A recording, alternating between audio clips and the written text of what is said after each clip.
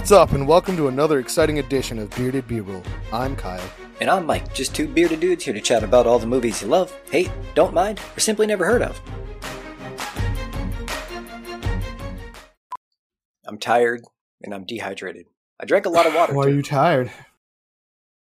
because I stayed up working on this Tom Savini painting. No, I just have insomnia in general, so I don't sleep anymore. I love sleeping, but I'm also kind of nocturnal, so it's the best time for me to get a project done. Welcome back to another episode of Bearded B-Rolls, Freaky Fridays with Bearded B-Rolls. Yep. You do this one. No, that was good. Keep going. Today we're talking about the movie His House. Not my house, not your house, his house. And I'm Mike. He's Mike. All right, so. That's Kyle.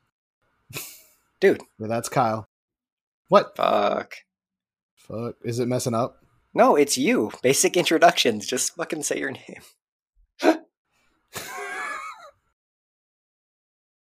You're right. I'm sorry. Let me start this over. Let me start this over. Welcome back to another episode of Bearded B-Roll. I'm Kyle. My partner here is Mike, and today we are talking about His House for our Freaky Friday special.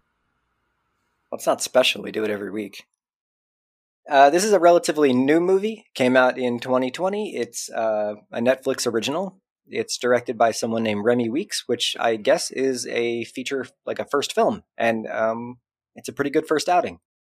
Wait, this was released in 2020? Because I thought it was like on my things to watch. Or maybe it's just because I've looked for it. Never mind. Maybe I'm wrong. I mean, we're in 2021 now. I know it's going by pretty quick, but I think it only came out on Netflix a couple weeks ago. Okay. All right. Fine. Then good. Yeah, it came out 2020. I was like, I thought this just came out on the Netflix, and 2020 is a year ago. It's got a 6.5 out of 10 on IMDb, a 100% on Rotten Tomatoes, and a 3.5 out of 5 on IndieWire. Nobody gets 100% on Rotten Tomatoes. How many reviews are there? I'm clicking on it now because I'm curious. Yeah, one, right? Wow. Okay, no, it's got a 75% audience score, but its tomato meter is actually 100%. All right, cool. Yeah, I was gonna say I've never seen 100% on Rotten Tomatoes. Even movies that everybody loves are never above 70. Anyway, so His House. What's it about? It is about South Sudanese. How do you say that? I would say Sudanese refugees who have made the hard trek from South Sudan, over to, I presume, London, because the closest you get outside of just street names is he goes London, and the guy goes, yeah, sure, whatever. I believe it's supposed to be set in London, but it's in more of a housing project in London rather than yeah, we don't get to see Big Ben or Buckingham Palace in this movie. Yeah.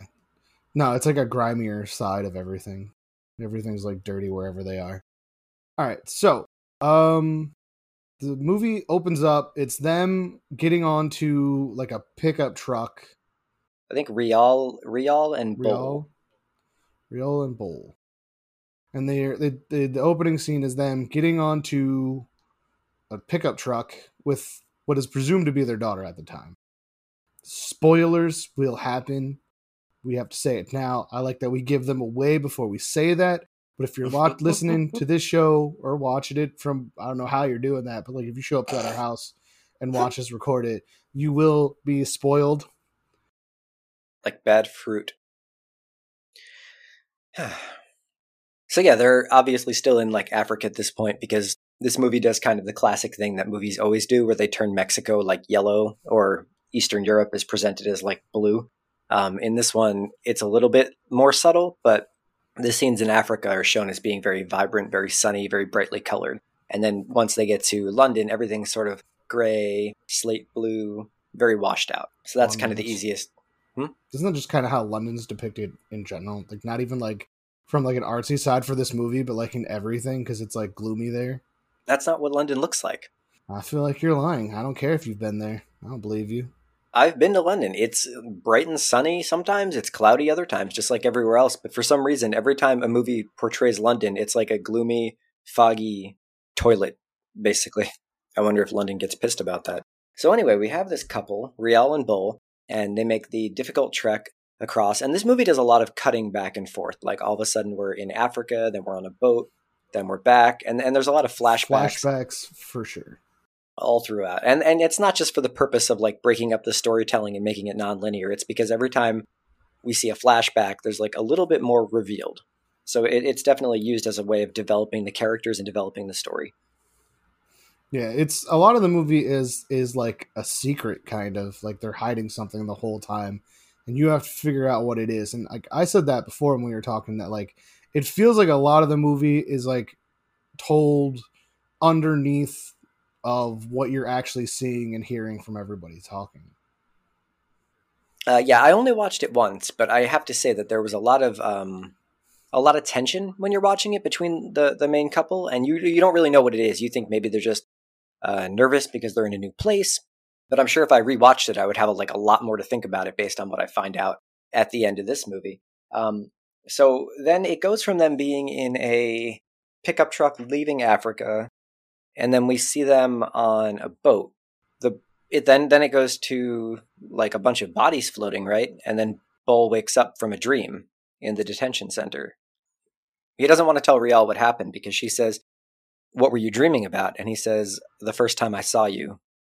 No, he says our wedding day. Oh, our wedding day. Well, so that's actually exposition right there. They're telling us that they're married. But he obviously was keeping a secret from her. And at first you think maybe it's because he doesn't want to just remind her of like negative things that happen.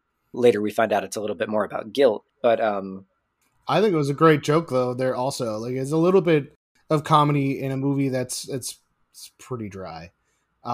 Yeah. But it's just funny because he says that and she goes, "Oh, that's why all the screaming then." Or that explains all the screaming.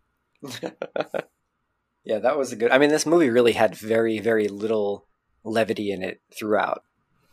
No, it's heavy. Like, that was kind of the only joke that happened in it, I think.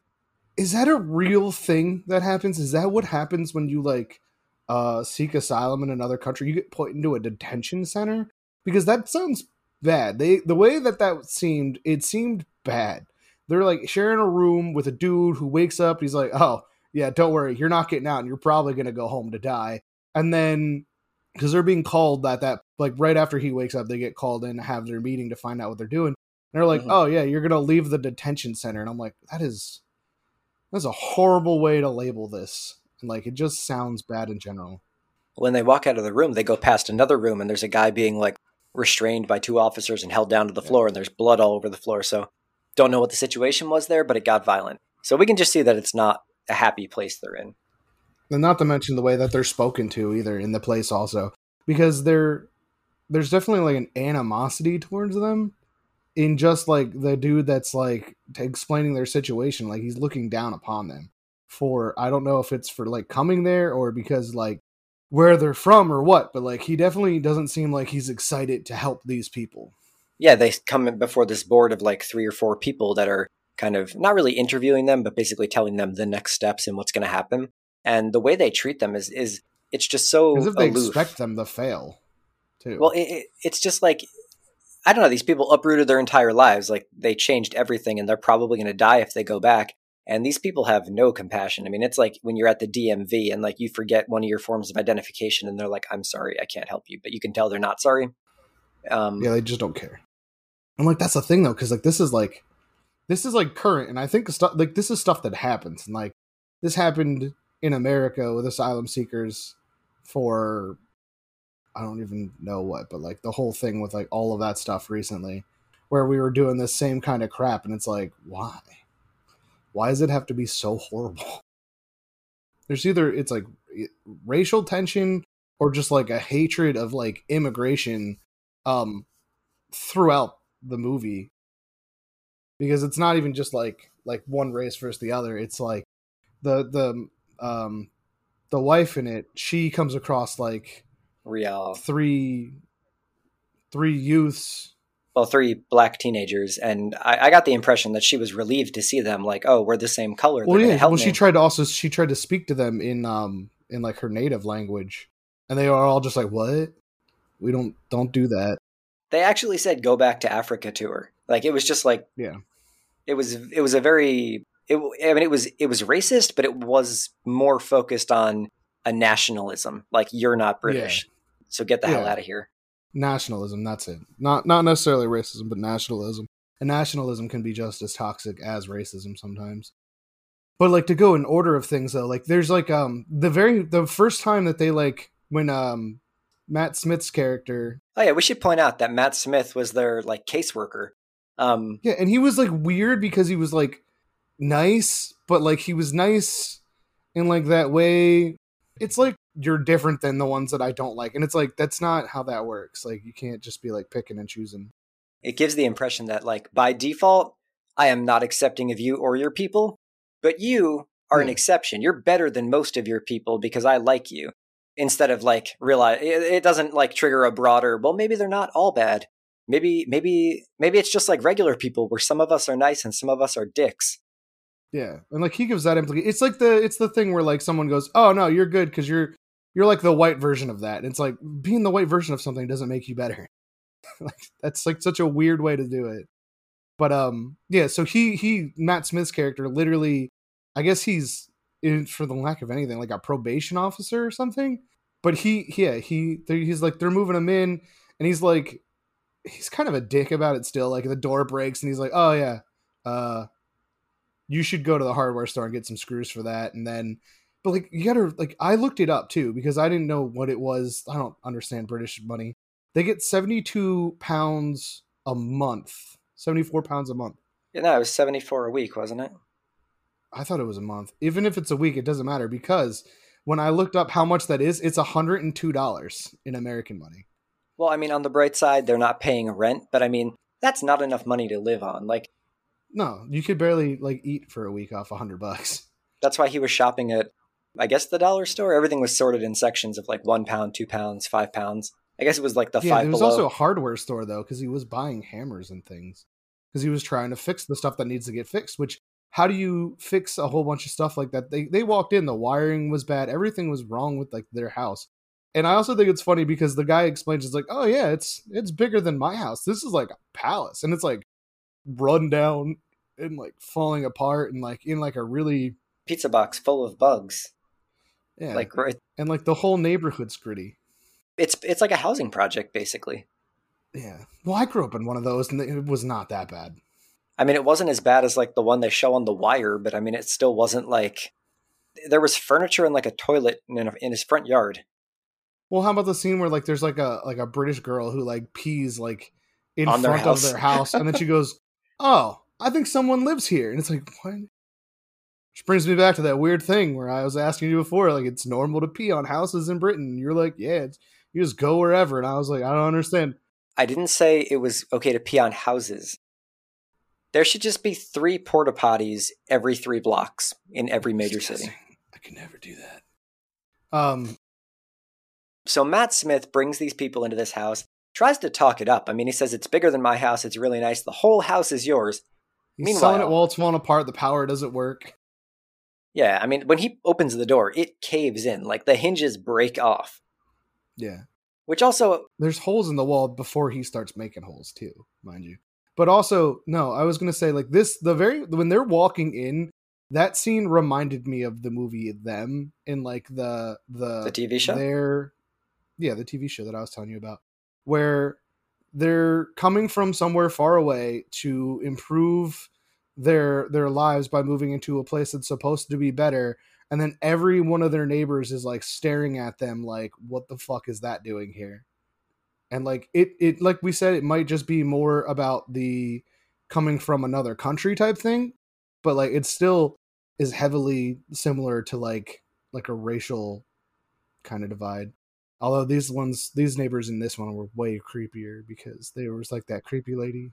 Wasn't she the only neighbor that he really interacted with? The woman petting the cat? We tried to, yeah. I don't think that was necessarily racism or like xenophobia. I think that was more just like, who the fuck are these people? There's somebody new moving in next door to Phobia me. is a name for when you don't like immigrants. Xenophobia? Yeah, it's kind of like a fear or hatred of like things that are foreign. All right, so they move in, and then Ball he is ready to like fully transition to like the European lifestyle. Like he's going out, he's going to the store, he's buying the tools to fix the stuff, he's going shopping.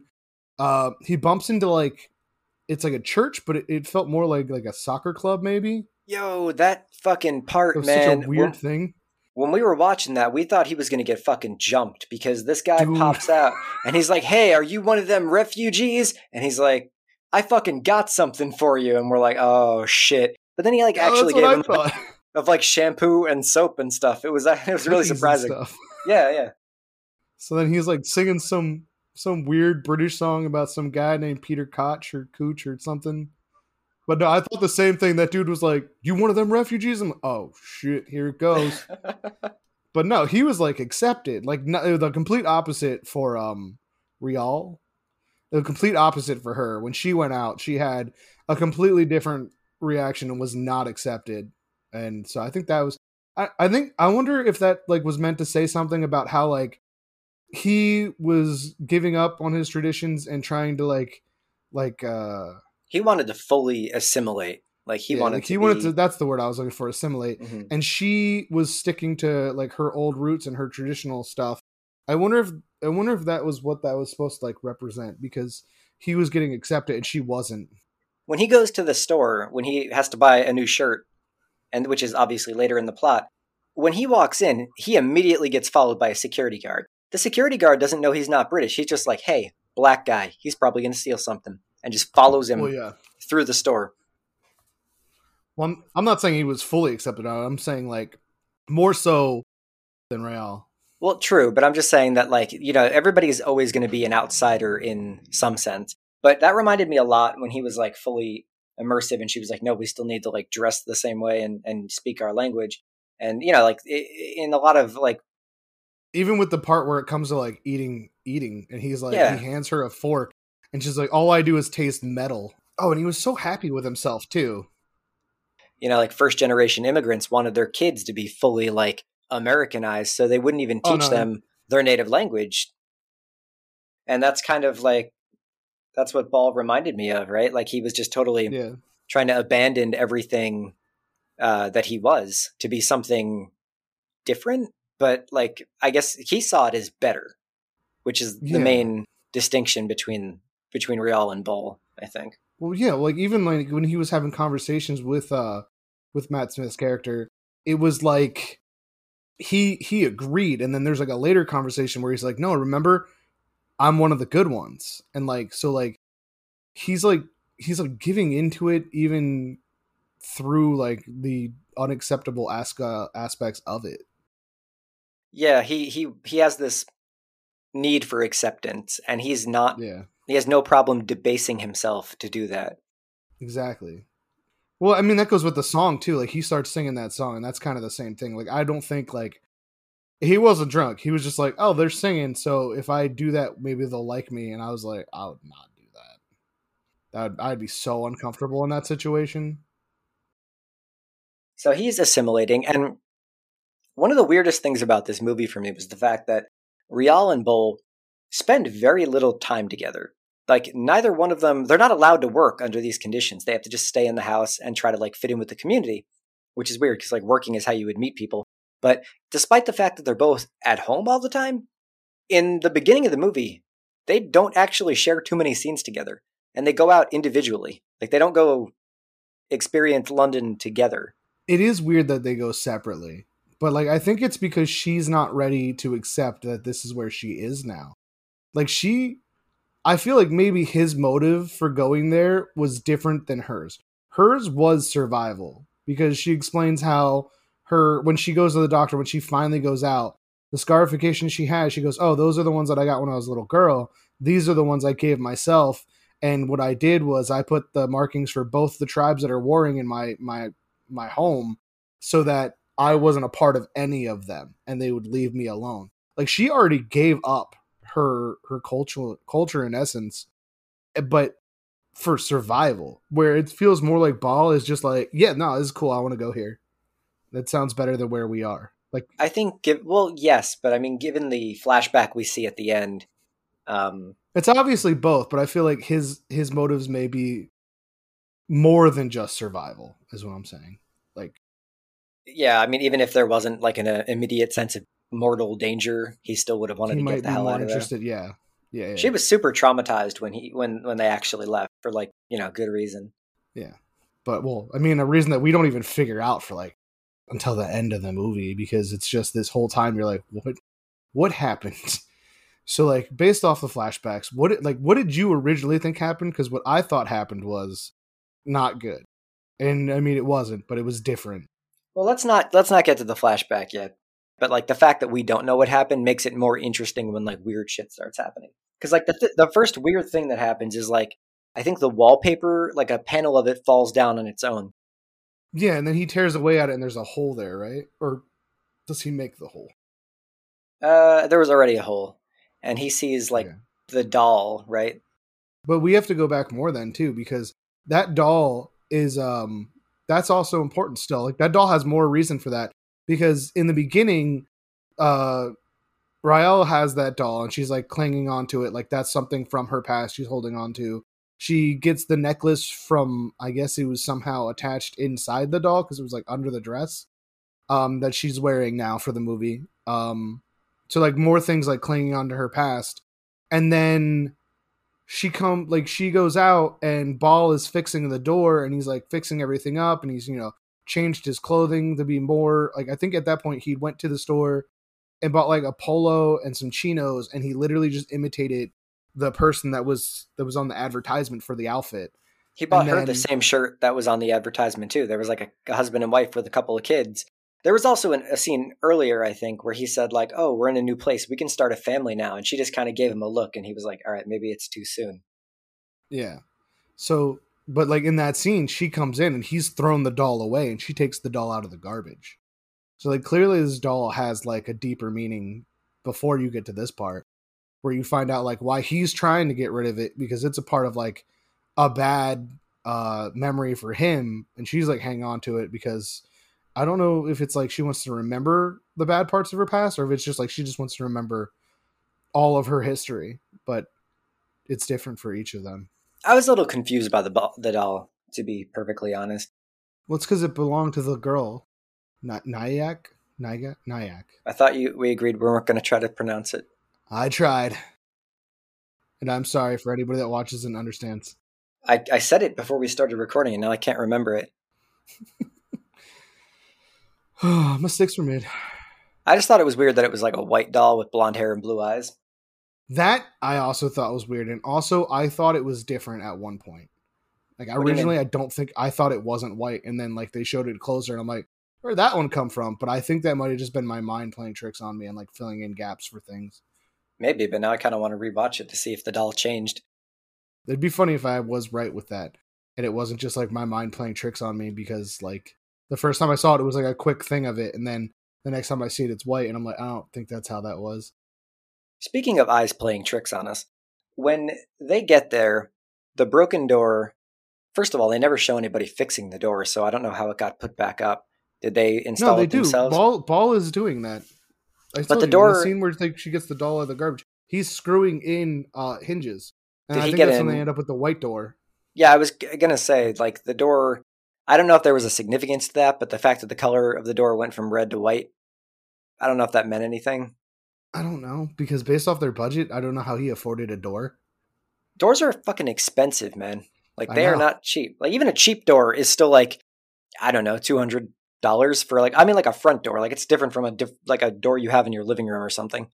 Like yeah, because it's got to be sturdy enough to like withstand like weather and or like security purposes. Like a solid wood door is like a good $600. So you can't put like a thin plywood door that's just meant to like give you some privacy up there. You just hang up a curtain, right? So no, it does show him. It shows him installing it. It doesn't show him purchasing it or anything else. They show him purchase like super cheap tools to do it, but it does show him installing it. I don't know Oh, where the okay. door came from. Maybe the Maybe like the Matt people that Smith are had in, it delivered. yeah, because I mean he said he was going to fix the lights, which they never did, by the way. Let's remember that because Ball fixed it later. Well, maybe the lights were actually being affected by.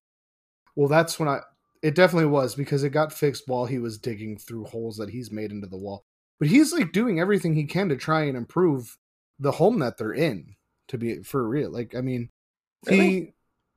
yeah, because when he starts putting the holes in, it's because he's literally fixing the electric. Although I don't know if that was before or after Are the you ghosts talking start about when he happening. goes ape shit and turns the entire wall into Swiss cheese because he thinks a ghost I'm is in the talking about the wall? part. No, I'm talking about the part where he is like on the ground laying down, and he only has like the bottom part done, and he's like ripping wires out, and like he gets bit. Like that first time that he gets hurt, he gets bit or cut or something happens in there. Oh, he cuts his the inside of his thumb on the wall. Yeah, that's when he's like redoing the wiring. No, that was before the ghost. Yeah, he figured out the ghosts don't like the lights, but why? I don't know. Because actually, the ghosts come in pretty fast. The ghosts do come in pretty fast, and does he see them first or does she see them first? I think the He first sees them thing first because it's haunting him. is He this sees the them first, and then he goes out, and then she's like, it talks to her. It doesn't like haunt her. Like he is being haunted by whatever this is, but she is. It's talking to her. It's trying to like uh turn her against him. well, he also has the first he pulls the seaweed rope out of the wall, right? Yes, Like it starts that out with was. an electrical wire, and then all of a sudden it's covered in seaweed, and then he keeps pulling it like he's trying to get to the end of it, and he can't. So there's always this constant theme, whether Well, it's in no, his he does get to dreams. the end of it. He gets to the end of it. What ends up happening at the end of it is he pulls it out. There's the doll, and then Right. a pair of hands pull the doll back in. I think that's why you thought that there was a doll, that he saw the doll on the wall being held by hands, because that's what took it back from him. Like he was getting it, and then it was yanked back. Yeah, I must have got a little turned around in there.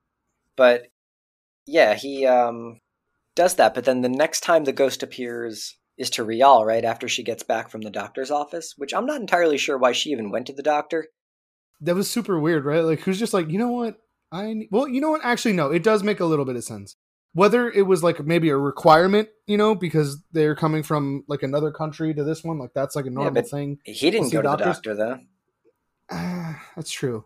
But also, it could have been she is not adapting well. So maybe she went there for like a psychological need more than like a physiological need, you know? Like she was going to get checked up to make sure she was okay because, she's having a hard time transitioning. That's how I took it, because I was like, "Oh, it's weird she's going to the doctor." But I was like, "Well, it would make sense if like you're Pregnant or not something. having."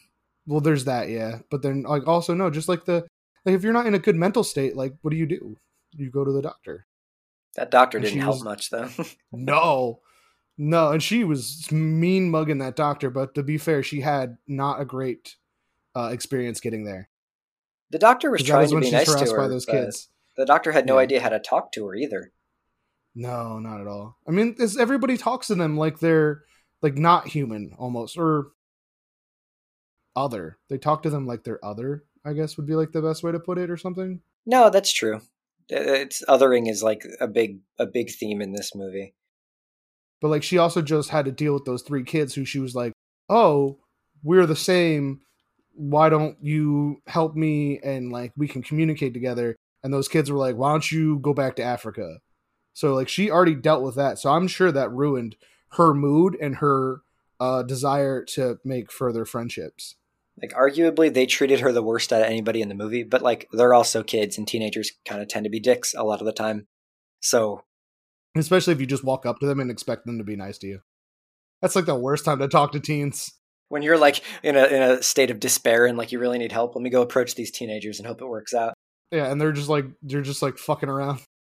And at first they started telling her multiple directions. We're like, oh no, it's down that street. No, it's down that street. No, it's down Yeah, like at first I was obviously. like, the first one I was like, okay, cool. He gave her directions. The other one interrupted. I'm like, okay, maybe he doesn't know. And then when the other one goes, no, no, no, remember? And then like the other one's like, oh yeah, you know what? He's right. Like that's when you're like, oh no, they're just fucking with her.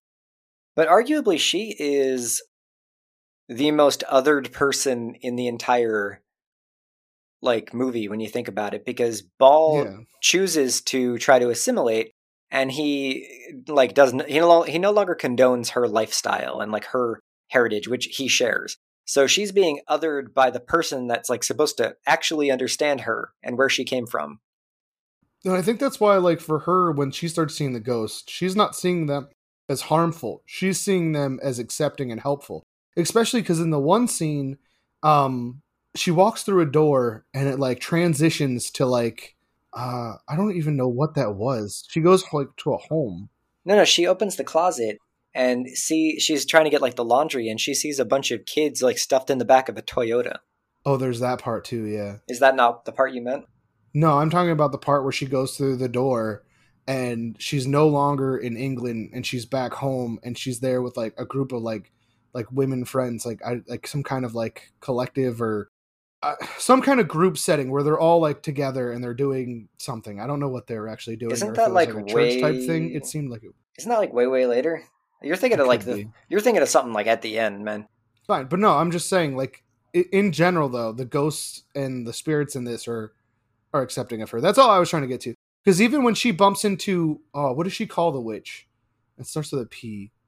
Anyway, when she bumps into the witch versus when he does, she talks to it and it's like, listen, he doesn't deserve to be here. You're cool, but like he's fucking up. And then when is the part where Ball walks in and she's sitting at the table and you can hear her having a conversation and he turns on the light and there's no one there with her?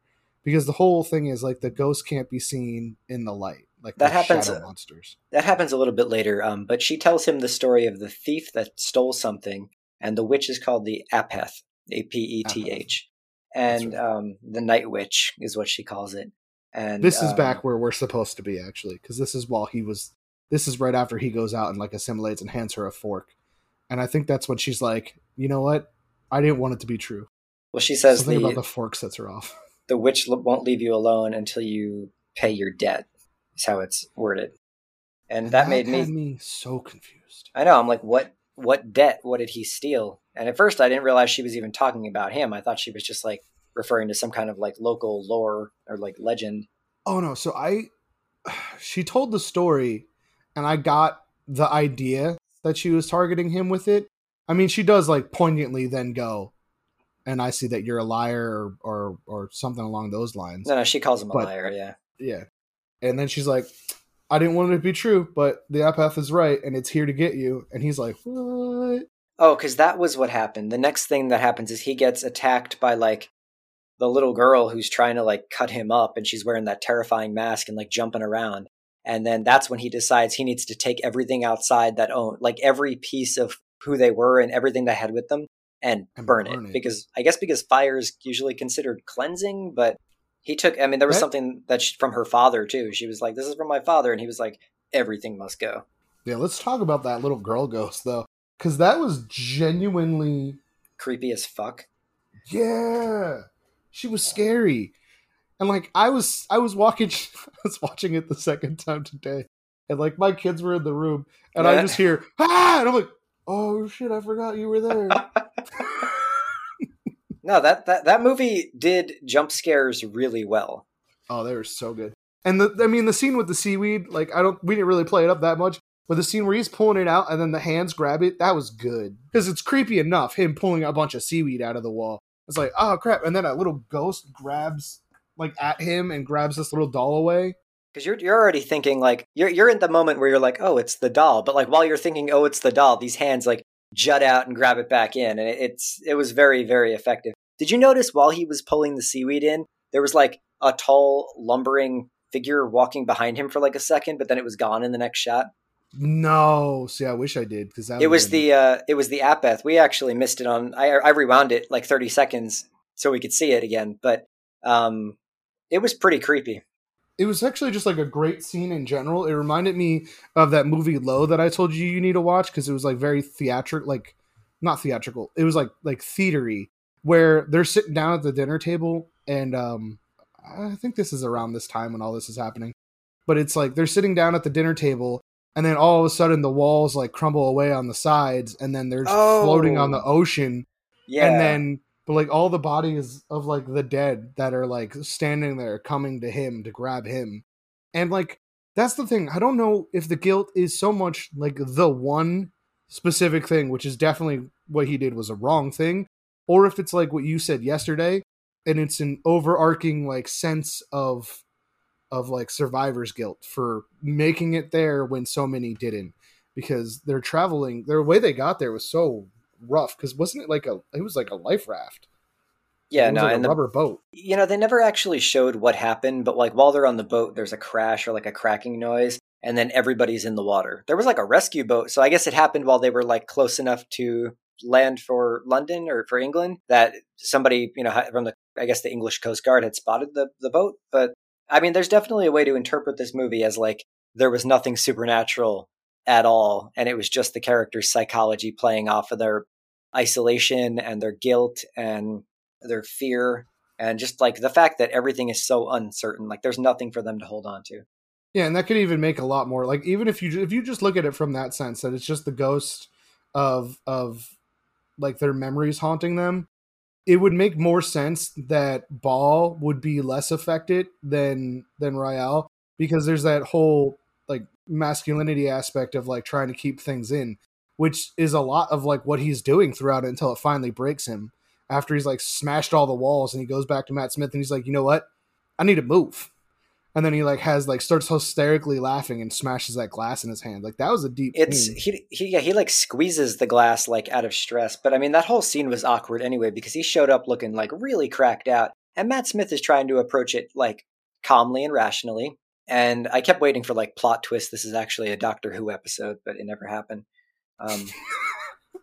He's like, you know what? We have things to do. Come with me. He takes him out to his fucking phone box. Well, I also think you get like a new glimpse of Matt Smith's character, where that underlying like distrust of immigrants and like that fancy word you used, it comes to the surface a little more at this point, where he's like, oh, you don't like it? I mean, that's fine. We could take care of that, but just so you know, I'm gonna have to bring a bunch of people and investigate what's wrong with you then. Because I want to say that like Matt Smith he was like being understanding, but he wasn't being like he wasn't treating him with the same like the way you would talk to normal people. Because at one point he says to him, "How's it going?" And then the guy talks to him and he says, "You smell," or no, the way he phrases it is, "You don't smell good. You smell bad." No, he's talking to him in that way that you talk to someone that you believe to be lesser than you. Like, he's talking down to him the whole time, like he's a child or something. It comes off that way, and like yes, that I get he's being frank and everything, but it's not. I don't know. There's just like definitely a distinction in that. It's almost like because like they know that they're putting them in squalor, but then you also hear like other people in the background being like, "Oh, his house is bigger than mine." Like more people use that line, and then somebody else goes, "Oh yeah, it's a palace," and it's like it's falling apart and full of holes and like bugs, and everyone around them is like trash, and like their yards are literally pavement. When they first moved in, and Matt Smith is like, oh yeah, normally what happens is you get like a house that's half this size, and we put twice as many of you in there, or your people in there, or something that like demeans them as being individuals. Like he uses a term, I don't remember exactly which one, but it's along the lines of like your kind, you know, like there'd be twice as many of your kind in there, and it'd be smaller. And they're like, "What did we do?" And it's like, "I don't know, won the jackpot." Like they're supposed to be super accepting and like super pumped to live in this horrible situation. They want them to be grateful. That's it, yeah. And she actually brings that up. She's like, "You love these people from the scraps they're giving us, and you fucking dive into it and you love it." Yeah, and I mean that's exactly what's happening though.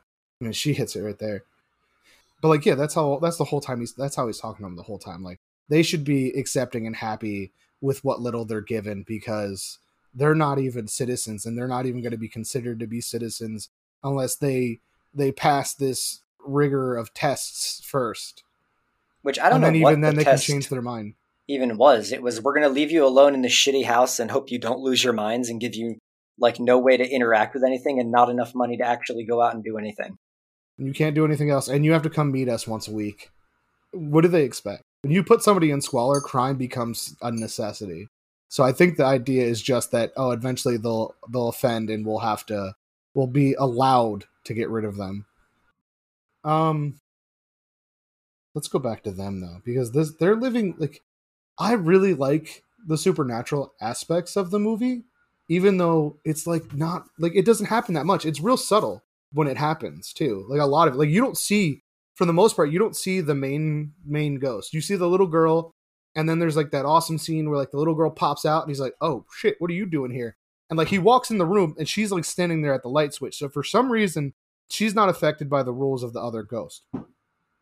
There's definitely a way to interpret it that way, but I think you could watch the movie under the assumption that like none of this shit's actually real and it's just as effective. Like it doesn't lose anything from not having a supernatural element. Absolutely. I'm just talking about like the ghost, like I'm just talking about the way they're used in it. And then like she turns off the light on him and he's like mobbed by like all of the people that like had perished on their trip there, which is one of the things that throws me off, because like the main idea is something to do with the little girl, but also they're suffering this guilt for everyone also. So it's like that part actually was the only part I didn't love in terms of the supernatural, because I felt like all the ghosts just kind of looked super cheesy being in the room together. Like, yes, and I'm like 100% sure that I saw one that was clearly just wearing a mask, like a Halloween mask. But I wasn't looking at it from that sense. I was looking at it like I liked the idea of like the lights going off, him getting attacked, turning the lights off, they're gone on, and they're gone. Like I liked the struggle in it. Like he's struggling with his guilt is what I kind of saw. Like his guilt is trying to hold him down, and he's trying to fight against it to get to like the light. And like the girl is like up on him trying to like slit his throat during this. And like I don't know, I thought it was an intense and it was a powerful scene. The makeup not great, no, not at all. That scene was cool. It was just, I feel like it was the cheesiest moment in it. But like when he turns the light back on and he's still holding his throat like he's choking, like that was cool. Like he's gasping for air. And there's another good jump scare there because the little girl's still standing there. She like crawls away into like a hole that's in the wall, right? Something like that, like backwards. No, yeah, because she goes into the hole and then like she goes. No, was that before that? I don't know. There's a scene where she crawls into the wall and he like tries to follow her through the holes in the wall, and he realizes there's a face in like every hole in the wall. Is that part? Oh, it might be. I don't think I noticed that. I did notice the little girl. It was definitely after all of the guys attacked, so maybe he noticed the faces before that. But I know, like right after that, that's when the little girl went there, because she was like standing there like to give him like a, "Oh no, you're not crazy. I'm still here." Because I feel like that moment he was like, "Oh no, it's just the dark playing tricks on me," even though, you know, because he's not accepting like his past. So I feel like that's what that was kind of set up to be. Like he's like, "Okay, yeah, no, they're gone. The lights are on. Everything's cool." And then the little girl's still there staring at him, and he's like, "Oh shit, maybe not. Maybe this is happening." Now this is leading up to the climax then, right? Like we're getting to that point. Well, he seals up the house and she realizes she can't really escape, but then it focuses more on him, and that's when he has that vision of the Apeth, of the Night Witch. Is this when we get the flashback again to see what happened? Not yet. Because we're still kind of confused about the whole thing, but that's when Ball reaches his hand out and touches the flame, because the Apeth, he's all of a sudden like he's really sitting on the couch, but he's transported to this like, I don't even know what kind of area it was, basically like the inside of a cave. The only thing lighting the area is like a fire in the middle of the floor. The Apeth standing on the other side, eyes glowing. Yeah. And Ball goes forward a little bit and he touches the fire and realizes it's not hot. And he says, "You can't hurt me. Make yourself at home, because you can scare the crap out of me as much as you want, but you can't touch me." And that's when Rial finds him and sees that he's basically like catatonic on the couch. Yeah. Like he's been sitting there for so long, he urinated. He peed in his pants. See, I thought that's what that meant. Okay, I thought he was just that scared. No, I think it was just that he was like so entranced that he had just been sitting there that long that he did not get up to go to the bathroom. Wow. So that's the first time that you see the Apeth face to face, which for monster makeup, I don't know how I felt about it, but I guess it's all right. But oh yeah, the reason that he learns, like, I think the reason that he tests the fire even is because the Apeth is like, "You have to kill yourself. You give yourself to me. Cut yourself with this knife and give yourself to me." And he's like, "Why don't you do it?" And then he's like, "Oh shit, you can you?" Yeah. But then something happens where he does get attacked, like directly after that. He's like, "Oh shit, maybe you can," because it was like, "Don't fucking challenge me." No, that's not what happened. I thought something like that did happen. I guess I'm mixing things up. Because he has the vision, he snaps out of it but not because of the monster. He snaps out of it when Rial tries to escape through a window. Okay. All right, so Rial goes through the window, and then all of a sudden she's back in Africa, and she's at some type of, I guess, school building facility, and she goes into this classroom and sees a whole bunch of women, and we don't really know what's going on. I don't think they really say much in any language, and one of them takes her by the hand and leads her to the center of this group. I mean, the whole room is filled with women in like classic African dress, and they're singing a song, I believe, and they start, how do you say that? Ululating? The thing. Yeah, They're I think doing that's a lot what of it that. said. That I always have the closed captions on for movies because I just miss everything if it's not there. And she just looks really peaceful and at home, but at the same time, she's got like a tear in her eye. And they say something to her like, you can't stay or something. And then the next shot is Ball. Was that it? Because it seemed like more like they were trying to convince her to come back, and then she like comes to this conclusion where she's like, "Oh, I know what you are," or I think she said something like that. There's an episode of Scrubs that I could describe perfectly, but I don't think we need to get into that. But I wish I could remember the conversations because they're basically asking her to look very deep. much. Yeah. No, but they're like asking her to look deeper at herself, basically. Mm-hmm. And it goes from there to like the door, and this transition was a little trippy, like kind of along the lines of like 2001: A Space Odyssey. But the camera goes to the door, and Ball walks by, and you're like, oh fuck, he found her for a second. But then he's wearing like a totally different outfit. He has on like khaki pants, white button-down shirt, a backpack, and a tie, and he looks different. He looks happy. Yeah. Or I guess not totally haggard like he is now. So we can see that it's a different time period. And he goes into the room and finds her hiding in like a shelving unit, like by the ground. And the whole room is full of like dead bodies. Like people in this room had been massacred, and she managed to avoid that by hiding out in the closet, basically, in this shelving unit. So then that's the point where he takes her and they leave the area and go to, I guess first they get on like a Toyota to get out of the immediate area, or there was this shot that will kind of stick with me of them hiding on the roof of a building while militants walk around with guns on the street beneath them, and they're like laying on top of the building as these people pass. And there's a guy walking behind the guys with the guns who's just on fire carrying a gas can that like falls down and collapses. That was intense. That was real, and that came out of nowhere too. And it was super disturbing, but I mean, it was really memorable, and it was like a small shot. It wasn't gratuitous in any way either. But then they continue on, and there's this weird shot of them walking at night while like I guess bombs are going off overhead or something. And then that's when they get to the bus. So they get to this bus, and it's full up, right? Like Rial is already in it. Okay, I thought she didn't get on until after he did. No, I think that's one of the reasons they were separated, like seating wise. Oh, okay. But because like she was like seats ahead of him because they were only accepting women and children. And so he just like grabs a kid off the street and he's like, oh no, I have a child. And then like he gets on the bus. They let him on the bus finally after this argument because it takes like a minute. The lady's like, no, just women and children. And he's like, no, but I have a child. Let me on. And then they get on the bus, and then you find out that the child that this whole time that they've been mourning wasn't their child because her mom starts calling for her and she starts calling for her mom, but they've already filled the bus and they're ready to leave. So he stole a child to save his own life. And, I've had a couple debates about this one. About whether or not it's okay in this situation? I don't think it was the worst possible action he could have taken. And I know that makes me sound like an asshole, but like, well, no, by getting the kid on the, he gave the kid a better chance by getting the kid on the bus than if the kid had not gotten on the bus. I've heard like these morality stories of like stuff like this before where, along those lines, like a woman and a child, and she's hiding and there's people coming after them. They're going to kill them. And a group of other people and the baby starts to cry. What do you do in that situation?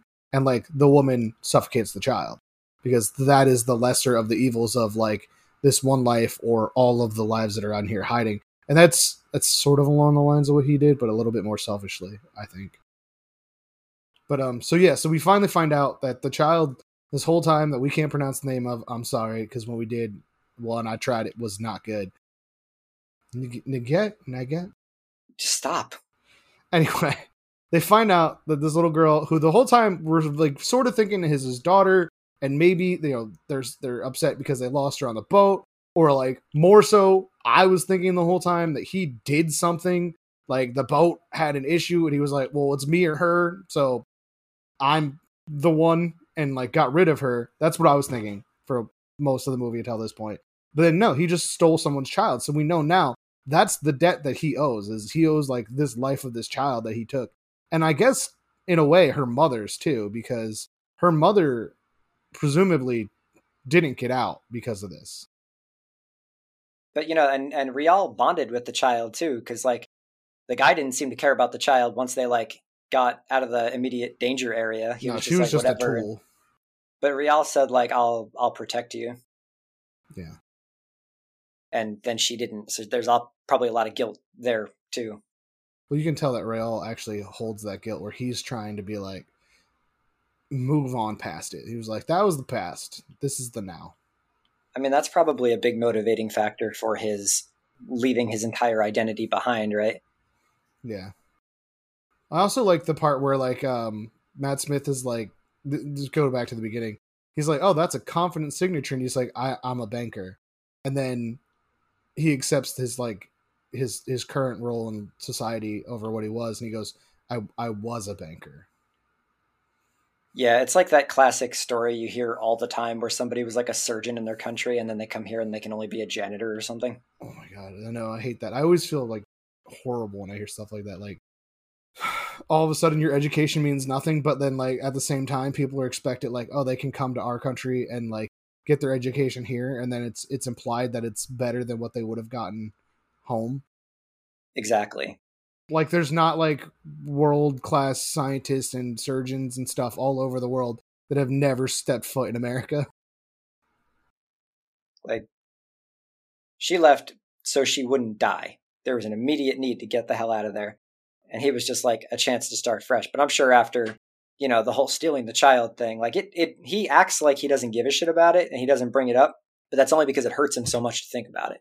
Yeah, like a lot of the movie could be easily, instead of demons or monsters or whatever, just be like, this is guilt and shame and like survivor's remorse. Just, did you see Babadook? Yeah, I've seen the Babadook. The movie's awesome. All right, well that's kind of like similar then conceptually. No, because I had I laughed too much during the Babadook. I did not take it seriously. That's because there's that whole scene where the kid's like, "Mommy, I'm hungry," and she's like, "Why don't you go eat shit?" Thank God you did it too. Greatest scene in all of movie history. I fucking died because it's so like unexpected too. Oh, you're so hungry. Why don't you go eat shit? Like, oh my God. I say that all the time. Anytime anybody says they're hungry to me, I say that. But I don't understand. How is that Survivor's Guilt? I thought that movie's underlying like message was child abuse and neglect. No, the underlying message of that was that her chronic depression was the Babadook, which led to her abuse and neglect. Well, no, it did. The danger she presented was the monster. She was the monster. So it was like, and it was presented in a supernatural way, but it was really just like a big metaphor for like how personal demons can like fuck you up and the people around you. So that was a really good way of telling it. I think it was like it was like it wasn't like watching a Lifetime movie. It was like, hey, we're going to tackle like depression in an entirely different way than you've seen before. And that's pretty cool. But back to this one, I don't know exactly what happened. She has her flashback of the situation, and doesn't she have a conversation specifically with the monster? Doesn't it tell her that if you kill him, I can give you what you want? I can give you Nyagak? Now you're trying to say it. That's what I've been saying the whole time. Ish. I've been sort of saying that. I've been almost saying that. If I've you been say along so. those lines of saying that. Anyway. Yeah, no. Well, actually, at the same time that's happening, he's, I guess, accepting his fate. I guess he's realizing he can't run away from this. Because the thing gives him the knife, and he takes the knife this time. And then she has her conversation with it, and it's like, listen, you need to give me his body. I need his body, and I can give you the girl back. And she's like, I can't do that. But then she walks in the room, and he's already bleeding. No, that's not what happened. Oh, really? She walked into the kitchen and she put the knife down on the stove, and she stood at like the sink or the cabinets, and she was like staring at the wall, like trying to guess, maybe steel herself up, get ready for going to kill this person, even though this isn't like who she is. And when she turns around, the knife's gone. And my first thought was like, oh fuck, he's gonna kill her. But then she looks at him, and he already cut himself. He put like a big slash in his arm, like he cut major arteries and That's shit. how that happened. I thought he got it from the monster. Okay, I missed something there. He actually did the responsible thing. Like he took the responsibility off of her and took responsibility for his own actions. That was... Well, you can tell they care about each other, but they're in this situation that's causing just this insane amount of like stress for both of them. It's not a good situation for a relationship. So he does that, and then he's like, it's on its way. You should probably leave. Yeah, like, it's coming for me. Get out of here. And then she hears it, and it starts coming up out of the floor, which was pretty awesome. It crawls up out of the floor and throws him down, and then it starts to like... Yeah, that was a confusing part. Was it just trying to get into his skin? Was it just like, I need just the skin. I don't need the rest of this. Was it like, what was going on? I think it needed to be, I don't know if he was, I mean, it said, I'll give you back the girl, but I think it was trying to like find, it was getting... I was getting that idea, actually, like the skinwalker-y type thing. Like, I'll give her back, but I need his body for it. Like he's going to put her soul inside of him. Is that what you were saying? Like, thinking? Yeah, but I mean, at the same time, like, I'm also trying to look at it from like a totally metaphorical standpoint. So if we look at it from the metaphor standpoint, then it's him finally like accepting his fate, letting the darkness into him in a way that he tried to deny everything that was inside of himself, right? He tried to be something else. And now he's like opening himself up to, I guess, his fate, if you want to call it that. But then she comes in and just fucking slits its throat. I know, I loved that. That was great. And that reminded me of, there was a Freddy Krueger movie where they basically use like a sleep study clinic to try to like bring Freddy out of the dream. Like, the concept there was that if they could grab him in the dream, he would appear in real life. And then if he was alive, if he was in the real world, they could kill him. And that was kind of how this scene made me feel. Because at first you think it's like implausible that she could kill a ghost, but then I tried to look at it from the standpoint of like, he allowed it to be real for him. And that's what... Well, he wasn't a ghost. He was a witch. Well, think about like any argument you have with somebody or something that's bothering you. Like, if you don't acknowledge it, it's not real. You know what I mean? Yeah. And that was kind of how I took that, or at least interpreted that. Oh, like she couldn't fight. We're talking about the metaphorical side. Like, she couldn't fight the thought process he had until he accepted what had happened and what he had done. Exactly. Like, she couldn't help him deal with it if he was going to be in denial. And once he was no longer in denial, she could help him fight it. Yeah, and they could actually handle it together, like as a couple. Okay. I see that. It's a really great plot. Like, it's a really great way to tell a story that could have just been a simple drama. Yeah. And then there's that scene at the You're right. end. This could have easily just been like a Lifetime movie if you take out like the supernatural side. But they did it in a way that was like visually cool. I mean, it wasn't like a perfect movie, but like it was a really, what's the word? Inventive, maybe? Yeah. But then there's that scene afterwards, and I'm not sure exactly what the timeline was supposed to be here, but like Matt Smith and some other people from Immigration Services come to... I want to say this was the next day. Oh no, I guess it couldn't be. It felt like it was supposed to be, but then they had plastered the walls, so you're right. Yeah, they had plastered the walls, they had painted some of the walls, they were in the process of like rebuilding the house, making it nice, making it theirs. Can we talk about Matt Smith's demeanor in this part? Because it threw me off. Because it was like guilty, but it was also kind of like, I fucking told you. Like, that's kind of like the vibe I was getting. Like, I told you I would have to bring people by here. Yeah, like you gave me the reason, now I'm going to get rid of you. Yeah. Because he was sulking in the corner. I think he was a little disappointed that they like pulled their shit together, to be perfectly honest. Yeah, that's what I'm saying. Like, he comes back and it's all fixed and he's like, God damn it. It was obvious that like damage had still been done, but like the fact that they were trying to repair it showed that maybe they weren't as awful as maybe he described them. I don't know like what he said to his superiors, but you know, it couldn't have been a glowing recommendation. Except for the hole in the floor that was covered by like a rug that seemed like it had blood on it. We put a rug on it. It's fine. It seems like they're like, okay, you guys passed. But as they're walking out, they're like, they can't do that. Like you hear like a lady in the background like talking shit. Yeah, I mean, well, they did like it's destruction of property, but I mean, they were trying to fix it. Technically, he did go there and say there were rats, so they could always just go back to that argument. Yeah, but it's rats. I told you there were rats. You didn't move us. You told me to take care of it myself. I did. I did. And he fixed the lights, which was the first reason he started putting holes in shit. But let's talk about that last shot, though, of them in the house. Do you remember this? Of like him with Matt Smith, when Matt Smith is like, No, where he and Rial are like saying goodbye to them, but they're seeing like 50 other people in their house. So I kind of saw this as literally like their ghosts living with them and them being like accepting of, like have you ever heard that term? Like your ghosts live with you? Yeah. Okay. So yeah, that's why I was seeing it as like they've brought those ghosts home. Like not like they're accepting them, but like now they're like, okay, you guys are with us. Like we accept you and you're free with us here. Like us being free is you being free. Like that's how I kind of interpreted it. I mean, I didn't interpret it as the ghost being real at all, so I think that's where we're diverging. That could be.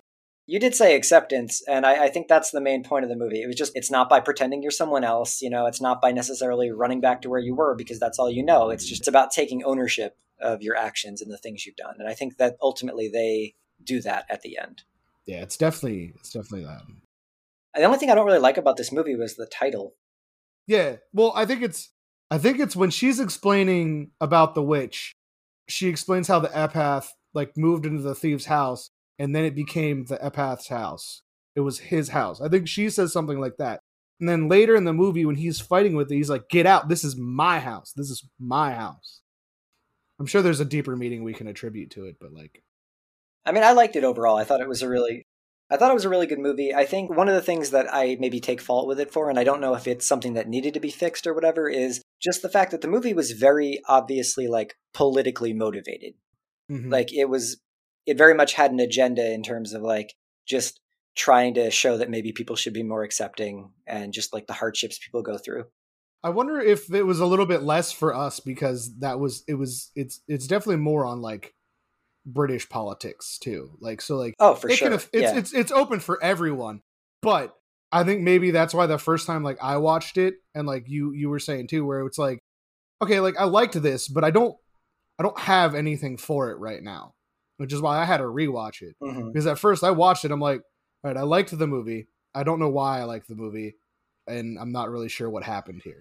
Yeah, I mean, there's a lot there. But like, I guess my main problem with it was like overtly political, but at the same time, it was not really political. You know what I mean? Because it like encased it in this ghost thing. And it didn't give you a single like, it was very like Kafka-esque in terms of the way they're in this thing. They don't know the exact procedures of how things work, and like neither do we, so we're kind of thrown into it like they are. But I don't know, maybe a blurb at the beginning about like just statistics of like immigration in London or something and how many people get there versus how many people get sent back would have maybe been all I'm asking for. I don't know. Or at the very least, like for like as far as like refugees, not even just immigration, because immigration is like, but they were coming over for a very specific reason. You're right, I should have said refugees. But overall, it's a really good movie. It works in a supernatural sense. It's not a fun movie by any means. Like, it's heavy, but it's not heavy to the point where you get bogged down by the politics of it. So you can definitely like sit down and watch it. I would say good for kids, maybe 11 and up, but be cautious of jump scares because sometimes they get you. And visually, it's really beautiful visually, I thought, because like even in the bleaker spots, it's still nice. The aesthetic works. All right. Well, I liked it. You liked it. That's like 15 out of 5 beards on a 4 beard scale. I was going to say 3 out of 4 beards. I'll agree with that. No fractions this time. No fractions this time. I agree with that because like while I really liked it and I liked the visuals and the story and the jump scares were good, I did for a while watching it feel lost as to what I was supposed to feel for it. I liked it, but I don't know. I can't describe it to you, like that kind of thing. Mm-hmm.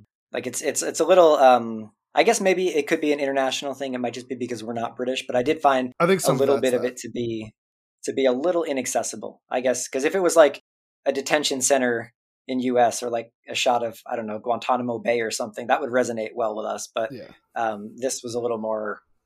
You worded what I was trying to say better just now. That's what I was trying to say. That was what I was getting at. Okay, cool. So we're on the same page then. Yeah. All right. Well, thanks for joining us for another edition of Bearded B-Roll's Freaky Fridays. Follow us on Twitter and Instagram at Bearded B-Roll, and look for us anywhere you find podcasts. Also, check out our website, beardedbroll.com, for info and links to merch. And if you feel like it, email us with ideas and suggestions for topics at beardedbroll@gmail.com. Bye, I'm Kyle, and this is the dumb shit part. Okay, I buy that. I mean... Stop it. Stop it. Stop it. All right, fine.